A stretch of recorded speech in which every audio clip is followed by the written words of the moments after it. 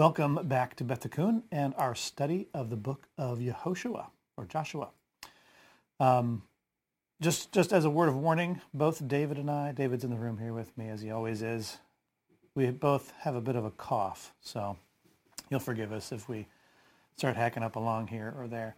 And also, I didn't realize this connection, but I didn't intend to do this, but I'm kind of dressed in my fatigues. Which is appropriate since we're going to be talking about a battle. But, we don't think about these things that deeply when we record them. But so it is. Okay, so this week we are in chapter 8. And after a humiliating defeat at Ai in dealing with Achan's sin, Joshua regroups and organizes a second successful attack according to God's plan and pattern. Then we're reminded of God's covenantal relationship with Israel, which was the core of the victory over Jericho. Okay, so Joshua chapter 8, let's go ahead, open our Bible, and dive in. And again, this week I'll be reading from the Tree of Life version. Joshua 8. Excuse me. Then Adonai said to Joshua, "Do not be afraid or dismayed. Take all of the people of war with you and arise, go up to Ai. Behold, I have given the king of Ai, his people, his city, and his land into your hand. Then you will do to Ai and its king as you did to Jericho and its king, except you will take its spoils and its cattle as booty for yourselves. Set an ambush for the city behind it." So Joshua and all the people of war arose to go up to Ai. Joshua selected 30,000 men, valiant warriors, and sent them at night. He commanded them, saying, "Look, you are going to ambush the city from behind it. Don't go too far from the city, but all of you be ready. Then I and all the troops with me will approach the city. Then it will be when you come out against us, like the first time, that you will flee before them. So they will come out after us until we have drawn them away from the city. For they will think, 'They are fleeing before us like the first time.' While we are fleeing before them, you will rise up from the ambush and take possession of the city, for Adonai your God will give it into your hand. Now when you've seized the city, you will set the city on fire. According to the word of Adonai you must do, so that you do as I have ordered you." So Joshua sent them off, and they went to the ambush site, taking position between Beit El and Ai, to the west of Ai. But Joshua spent that night among the people. Then Joshua arose up early in the morning and mustered the people. He and the elders of Israel marched before the people to Ai. All the people of war went up, advanced, and came in front of the city. They camped to the north of Ai, with a valley between him and Ai. But he had taken about 5,000 men and sent them in ambush between Beit El and Ai, to the west of the city. So they stationed the people, the main army that was to the north of the city, and its rear guard to the west of the city. Then Joshua walked that night in the midst of the valley. So it came to pass, when the king of Ai saw this, the men of the city hurried and rose up early and went out to meet Israel in battle, he and all his people at the appointed place facing the Arabah. But he did not know that there was an ambush against him behind the city. So Joshua and all Israel pretended to be beaten before them and fled by the way of the wilderness. Then all the people who were in Ai were summoned to pursue them. So they pursued Joshua and were drawn away from the city. Not a man was left in Ai or Beit El who did not go out after Israel. So they left the city open as they chased after Israel. Then Adonai said to Joshua, "Stretch out the javelin that is in your hand toward Ai, for I will give it into your hand." So Joshua stretched out the javelin that was in his hand toward the city. As soon as he stretched out his hand, the ambush arose quickly from their place, ran and entered the city and captured it, and immediately set the city on fire. Now the men of Ai looked back and saw, behold, the smoke of the city rising up to the sky. They had no place to flee this way or that, since the people who had been fleeing to the wilderness turned back upon the pursuers. When Joshua and all Israel saw that the ambush had captured the city and that the smoke of the city rose up, they turned back and struck down the men of Ai. The others also came out of the city against them, so they were surrounded by Israel, some on this side and some on that side. They struck them down until not one survivor or fugitive was left. But they captured the king of Ai alive and brought him to Joshua. After Israel had finished killing all the inhabitants of Ai in the field, in the wilderness, where they pursued them, and all of them were fallen by the edge of the sword until they were consumed, all Israel returned to Ai and struck it with the edge of the sword. All who fell that day, both men and women, were 12,000, all the people of Ai. For Joshua did not draw back his hand with which he stretched out the javelin until he had utterly destroyed all the inhabitants of Ai. Only the cattle and the spoil of that city Israel took as their booty, according to the word of Adonai, which he had commanded Joshua. So Joshua burnt Ai and made it a permanent heap of desolation to this day. Then he hanged the king of Ai on a tree until evening. At sunset Joshua commanded that they take his carcass down from the tree, cast it at the entrance of the gate of the city, and piled over it a great heap of stones, which remains to this day. Then Joshua built an altar to Adonai, God of Israel, on Mount Ebal, as Moses the servant of Adonai had commanded Bnei Yisrael, as written in the scroll of the Torah of Moses, an altar of uncut stones on which no man had wielded an iron tool. They offered on it burnt offerings to Adonai and sacrificed fellowship offerings. There on the stones he wrote a copy of the Torah of Moses, which he had written in the presence of Bnei Yisrael. Then all Israel, with their elders and officials and their judges, were standing on both sides of the ark, facing the Levitical Kohanim, carrying the ark of the covenant of Adonai, the outsider as well as the native-born. Half of them stood in front of Mount Gerizim, and half of them in front of Mount Ebal, just as Moses the servant of Adonai had commanded before, in order to bless the people of Israel.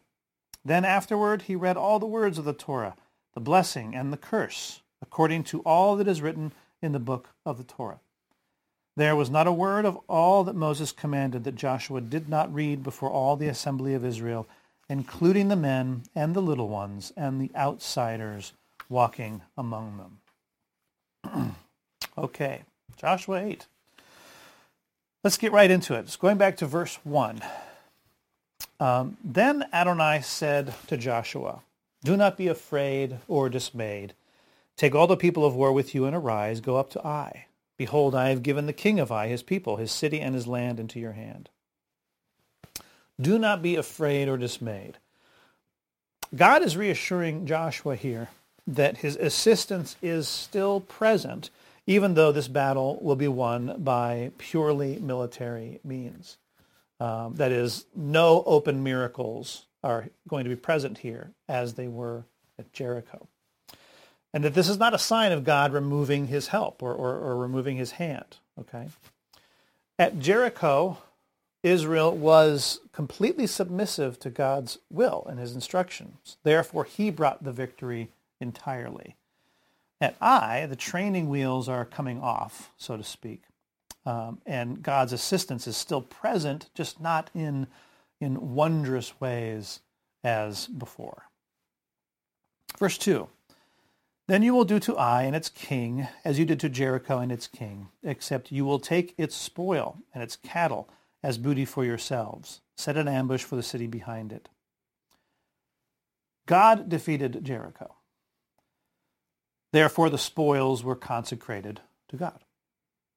Now Israel will defeat Ai, and the spoils will be set apart for Israel. Now, it's interesting here that God is only giving partial instructions to Joshua regarding the strategy of the battle, and that Joshua is to fill in the blanks. God says two things. Take all the people of war with you, and set an ambush for the city behind or west of it. The word here for behind is similar or the same to the word for the west of it. So just two things.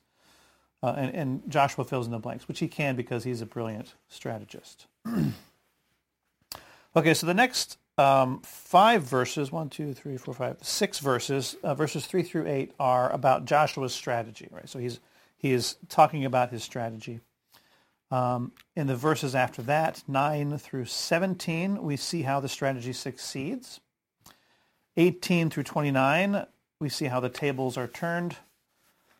And then 30 to 35, the blessing and curse on the twin mountains, on Gerizim and Ebal. Okay, so going into Joshua's strategy, starting in verse 3. So Joshua and all the people of war arose to go up to Ai. Joshua selected 30,000 men, valiant warriors, and sent them at night. Unlike the previous battle with Ai, the unsuccessful battle against Ai, Joshua did not participate. When Joshua didn't participate. He didn't participate before. Here we see that Joshua not only participates, but he spends the night with his soldiers. And then later on in the chapter, we see that he positions himself in the amongst the men who are fleeing from Ai, which is a position that would likely have the most casualties if a confrontation occurs. So he's placing himself very squarely in the midst of battle, which is very different from what happened before against Ai. Perhaps he was negligent before.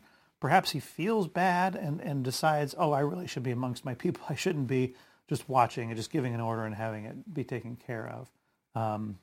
So that's a good change in him and his leadership style. Verse 4. He commanded them, saying, look, you are going to ambush the city from behind it. Don't go too far from the city, but all of you be ready. Note here that this is an ambush of the city itself and not its fighting force. Okay, Ai's warriors had left the city, or were going to leave the city, entirely in pursuit of Israel's army, as we'll see. And so the city is captured, presumably before any warrior of Ai is even touched or killed, which is quite different from battles previous. Verse 5, then I and all the troops with me will approach the city. Then it will be, when they come out against us like the first time, that we will flee before them. Again, we see here that Joshua is right there with them in the thick of it. Verse 6, so they will come out after us until we have drawn them away from the city, for they will think they are fleeing before us like the first time, while we are fleeing before them. Here we begin to see how Joshua is counting on the hubris of Ai that will ultimately lead to their defeat, which is quite brilliant. Verse 7, you will rise up from the ambush and take possession of the city, for Adonai your God will give it into your hand. Verse 8, now when you have seized the city, you will set the city on fire. According to the word of Adonai you must do. See that you do as I have ordered you. Do what God instructs. Listen to me. He will deliver the enemy into our hands, but we must do what he says. All right, moving into the strategy succeeding. So this is the actual fight, starting in verse 9. So Joshua sent them off, and they went to the ambush site, taking position between Bethel and Ai, to the west of Ai, or behind Ai. But Joshua spent that night among the people. So Joshua rose up early in the morning and mustered the people. He and the elders of Israel marched before the people of Ai. All the people of war were with him went up, advanced, and came in front of the city. They camped to the north of Ai, with a valley between him and Ai. But he had taken about 5,000 men and set them in ambush between Bethel and Ai, to the west of the city. So they stationed the people, the main army that was to the north of the city, and its rear guard to the west of the city. Then Joshua walked that night in the midst of the valley. So it came to pass, when the king of Ai saw this, the men of the city hurried and rose up early and went out to meet Israel in battle. Here we see Joshua had it right. He had it correct that this would happen. He and all his people at the appointed place facing the Arabah. But he did not know that there was an ambush against him behind the city. Again, it was arrogant. So Joshua and all Israel pretended to be beaten before them and fled by the way of the wilderness. Then all the people who were in Ai were summoned to pursue them. So they pursued Joshua and were drawn away from the city. Not a man was left in Ai or Bethel who did not go out after Israel. So they left the city open as they chased after Israel. So note here in verse 17, not only the men of Ai, but Beit El as well. This is important here in a minute when I'm going to talk about something. Okay, so here the strategy succeeds. Perfect. It was brilliant, just as Joshua had laid it out. So he knows people well, probably because he knows God so well. So we see in verses 18 through 29, the tables turn. Right, here's where all of this is kind of culminating. Verse 18. Then Adonai said to Joshua, "Stretch out the javelin that is in your hand toward Ai, for I will give it into your hand." So Joshua stretched out the javelin that was in his hand toward the city. This is kind of reminiscent of the battle against the Amalekites in Exodus, where Israel succeeded if Moses held up the staff, but if he didn't, then the Amalekites succeeded. And we see in verse 26 of this chapter is when Joshua finally puts the javelin down. Whether that means that he just had it up the whole time fighting, or he was actually holding it up, I think that there may be some debate on that. But still, that is a picture of something, that the weapon of war is being held up, and that action in Joshua's hands is what can determine victory or defeat. Let's see. There was something else there. Maybe not. No. Okay, moving on. Verse 19. As soon as he stretched out his hand, the ambush arose quickly from their place, ran and entered the city and captured it, and immediately set the city on fire. I remember what it was. So, verse 18, Adonai is speaking to Joshua. After Adonai gave Joshua limited instruction, Joshua then fleshed out the details very brilliantly. Then we see him execute on it, and it's working very well. And then I think as an affirmation, as a reward for this, God is saying to Joshua, all right, stretch out the javelin in your hand toward Ai, and I will give it into your hand. Like, okay, good job. I will help, and I will help take care of this for you. All right. Verse 20. Now the men of Ai looked back and saw, behold, the smoke of the city rising up to the sky. They had no place to flee this way or that, since the people who had been fleeing to the wilderness turned back upon the pursuers. The tables turning here shows how God's hand is working, not openly, but behind the scenes.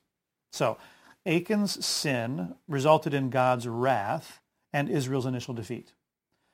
Israel's initial defeat gave Ai a false impression of Israel as cowards, and thus a false sense of confidence. Ai's false sense of confidence was so great that they left their city vulnerable and attracted the fighting force of Beit El, a neighboring city. So not one, but two cities' armies were defeated and one city destroyed. Therefore, Achan's sin and Israel's subsequent national repentance led to a greater victory than would have happened initially.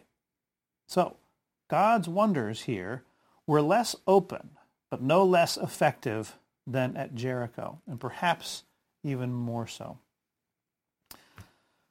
My sin, your sin, our sins, while disappointing and frustrating and a setback, and rightfully so, are always opportunities for God to assist us in achieving greater victory.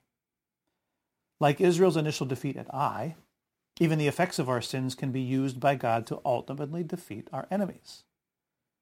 When you fall on your face in defeat, yeah, that was a mistake. Don't do that again. But God says to you, do not be afraid or dismayed. Snap out of your self-deprecation. Snap out of your disappointment with yourself. God is not done with you yet, because he keeps his promises. And there are things he's doing in secret that you couldn't possibly see or know. Recall back to Jericho. Recall back to how the nations of Canaan were melted by what they heard, and that Israel came, and it was much easier for them because of all that God had been doing behind the scenes. So, dust yourself off, learn from your mistake, fight smarter, and gain a greater victory. Trust God. Even in the midst of your own failing, God can use that to your advantage and ultimately to his glory. And that's exactly what he wants to do. So obey him in how to fight, how to walk through the valley of this life. And when you don't obey him, repent and get back into the fight. Okay? Verse 21. When Joshua and all Israel saw that the ambush had captured the city and that the smoke of the city rose up, they turned back and struck down the men of Ai. 22. The others also came out of the city against them, so they were surrounded by Israel, some on this side and some on that side. They struck them down until not one survivor or fugitive was left. Ai was undoubtedly melted here. Their fight had gone out of them, I would think, at the sight of smoke from their city. Right? They were instantly regretful of underestimating Israel and Israel's God. And I imagine that it was probably very easy for Israel to strike them down at this point. They were confused, dumbfounded, in disbelief, and just paying the price for the arrogance and hubris of their king. Verse 23. But they captured the king of Ai alive and brought him to Joshua. 24. After Israel had finished killing all the inhabitants of Ai in the field in the wilderness, where they pursued them, and all of them were fallen by the edge of the sword until they were consumed, all Israel returned to Ai and struck it with the edge of the sword. All who fell that day, both men and women, were 12,000, all the people of Ai. For Joshua did not draw back his hand with which he stretched out the javelin. There, that verse is again. He did not draw back his hand until he had utterly destroyed all the inhabitants of Ai. Only the cattle and the spoil of that city Israel took as their booty, according to the word of Adonai, which he had commanded Joshua. So Joshua burnt Ai and made it a permanent heap of desolation to this day. Verse 29. Then he hanged the king of Ai on a tree until evening. At sunset, Joshua commanded that they take his carcass down from the tree, cast it at the entrance of the gate of the city, and piled over it a great heap of stones, which remains to this day. So again, it was the arrogance of the king of Ai that contributed to Ai's downfall. So one man's sin led to the destruction of his people. He was being a terrible king, to be quite honest, right? And like Achan, he was responsible for the death of his people. Joshua here, I believe, wanted to create an everlasting memorial of two events. One, and not right here, but in these two chapters, 7 and 8. One, Achan, when Israel sinned, it was defeated, even against an unformidable foe. So Achan is killed, buried, stones. This is a memorial. The second is the king of Ai. When the sin was cleansed, they won overwhelmingly. Sin and the sin was being cleansed. But both of these individuals were people whose sin caused the death of their people. All right, moving on to the blessing and the curse of on Mount Gerizim and Mount Ebal in 30 through 35. This account placed here is important. After these three battles, we're reminded of the covenant and the covenantal relationship between Adonai and Israel. God is saying here, I have saved you. I have saved you. And perpetually before you are a blessing and a curse. Choose the blessing by obeying my commands. And let's just review what a blessing and a curse are in contrast. A blessing is simply prosper, to increase, fruitfulness. Curse is the opposite, a diminishment, a decrease, a barrenness. These two things. It's a spectrum, really, when we talk about blessing and curse. If I'm blessed, it doesn't mean that I'm now set for life. I'm a multimillionaire. I've got everything paid for, and life's just grand, right? And likewise, cursed doesn't mean that everything's going to be taken away, stripped away, and it's just going to be horrible, horrible, horrible. No. There are blessings and curses all along the journey of life. And it's degrees. Are you more fruitful? Are you less fruitful? Are you experiencing an increase here or a decrease here? Let's think of it in those terms. Verse 30, then Joshua built an altar to Adonai, God of Israel, on Mount Ebal. So we something to note about Ebal and Gerizim, which I guess I can talk about that now. Let me just read this. I've got a quote here from Samson Raphael Hirsch, a rabbi from the 1800s, talking about Gerizim and Ebal and how they compare and contrast. And this is important. Gerizim and Ebal are two peaks of the Ephraim range of mountains, which still show striking contrast in their appearance. Gerizim, to the south of the valley of Shechem, presents a smiling green slope rising in fruit-covered terraces to its summit. Ebal, on the north side, steep, barren, and bleak, slightly higher than Gerizim. The two mountains lying next to each other form accordingly a most telling, instructive picture of blessing and curse. They both rise on one and the same soil. Both are watered by one and the same fall of rain and dew. The same air breathes over both of them. The same pollen wafts over both of them. And yet Ebal remains in barren bleakness, while Gerizim is clad to its summit in embellishment of vegetation. In the same way, blessing and curse are not conditional on external circumstances, but on our own inner receptivity to the one or the other, on our behavior towards that which is to bring blessing. For ancient Israel, the blessings and curses were located at particular mountaintops. For us, many of our mountains are metaphoric, and so we can ask, how are blessings and curses dependent on our own inner receptivity for the one or the other, on our behavior towards that which is to bring blessing? So back to verse 30.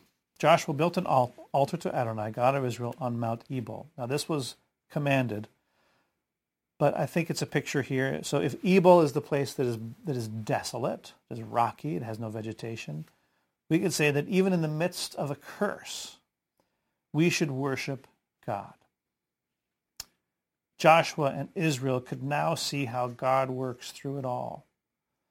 They saw an open miracle, a wondrous open miracle at Jericho. And then they could reflect back and see the hidden miracle, the hidden yet wondrous miracle of the defeat of Ai and the men of Bethel. So here they're seeing it in full view.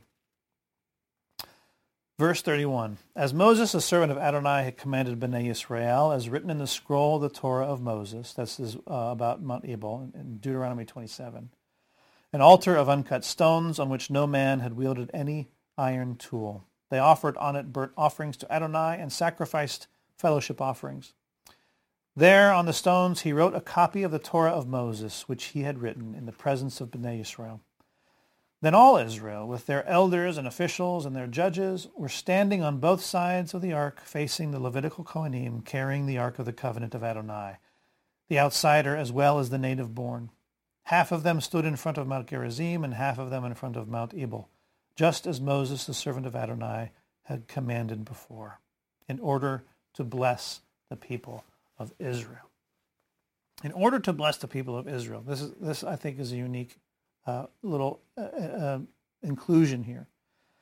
And I want to read an explanation of this from Sforno,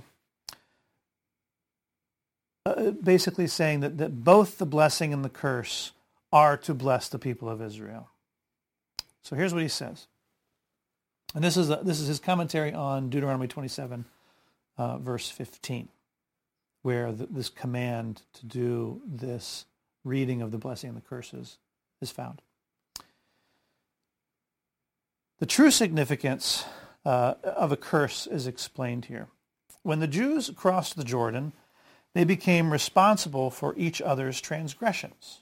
Remember, we talked about national responsibility for sin in the previous chapter. So when the Jews crossed the Jordan, they became responsible for each other's transgressions, including sins committed in absolute secrecy, like Achan's sin. When the people answered amen to the curses, they were in effect agreeing to banishment by the community if they were guilty of violating the commandments subsumed in these curses. Consequently, the evildoers would no longer be considered a part of the nation Israel, and the community would not incur punishments because of their actions. Thus, the curses absolved the righteous of their collective responsibility for the transgressors. Conversely, the blessings reaffirmed the ties between the righteous and the community. Perhaps it is for this reason that the passage dealing with the recitation of the blessings and curses is not written in its proper place, which, according to Rashi, would have been in chapter 4. From Achan's sin and its bitter consequences, an entirely different understanding of the curses emerges. After Achan was removed from the community, Israel was no longer besmirched on his account and handily conquered Ai. What became clear through the sharp relief between the initial defeat and final victory against Ai was the importance of a guiltless community. Thus, the curses uttered on Mount Ebal, which segregated the evildoers from the community, were in truth the greatest blessings to the Jewish people. There is a verse earlier, and I didn't write this down.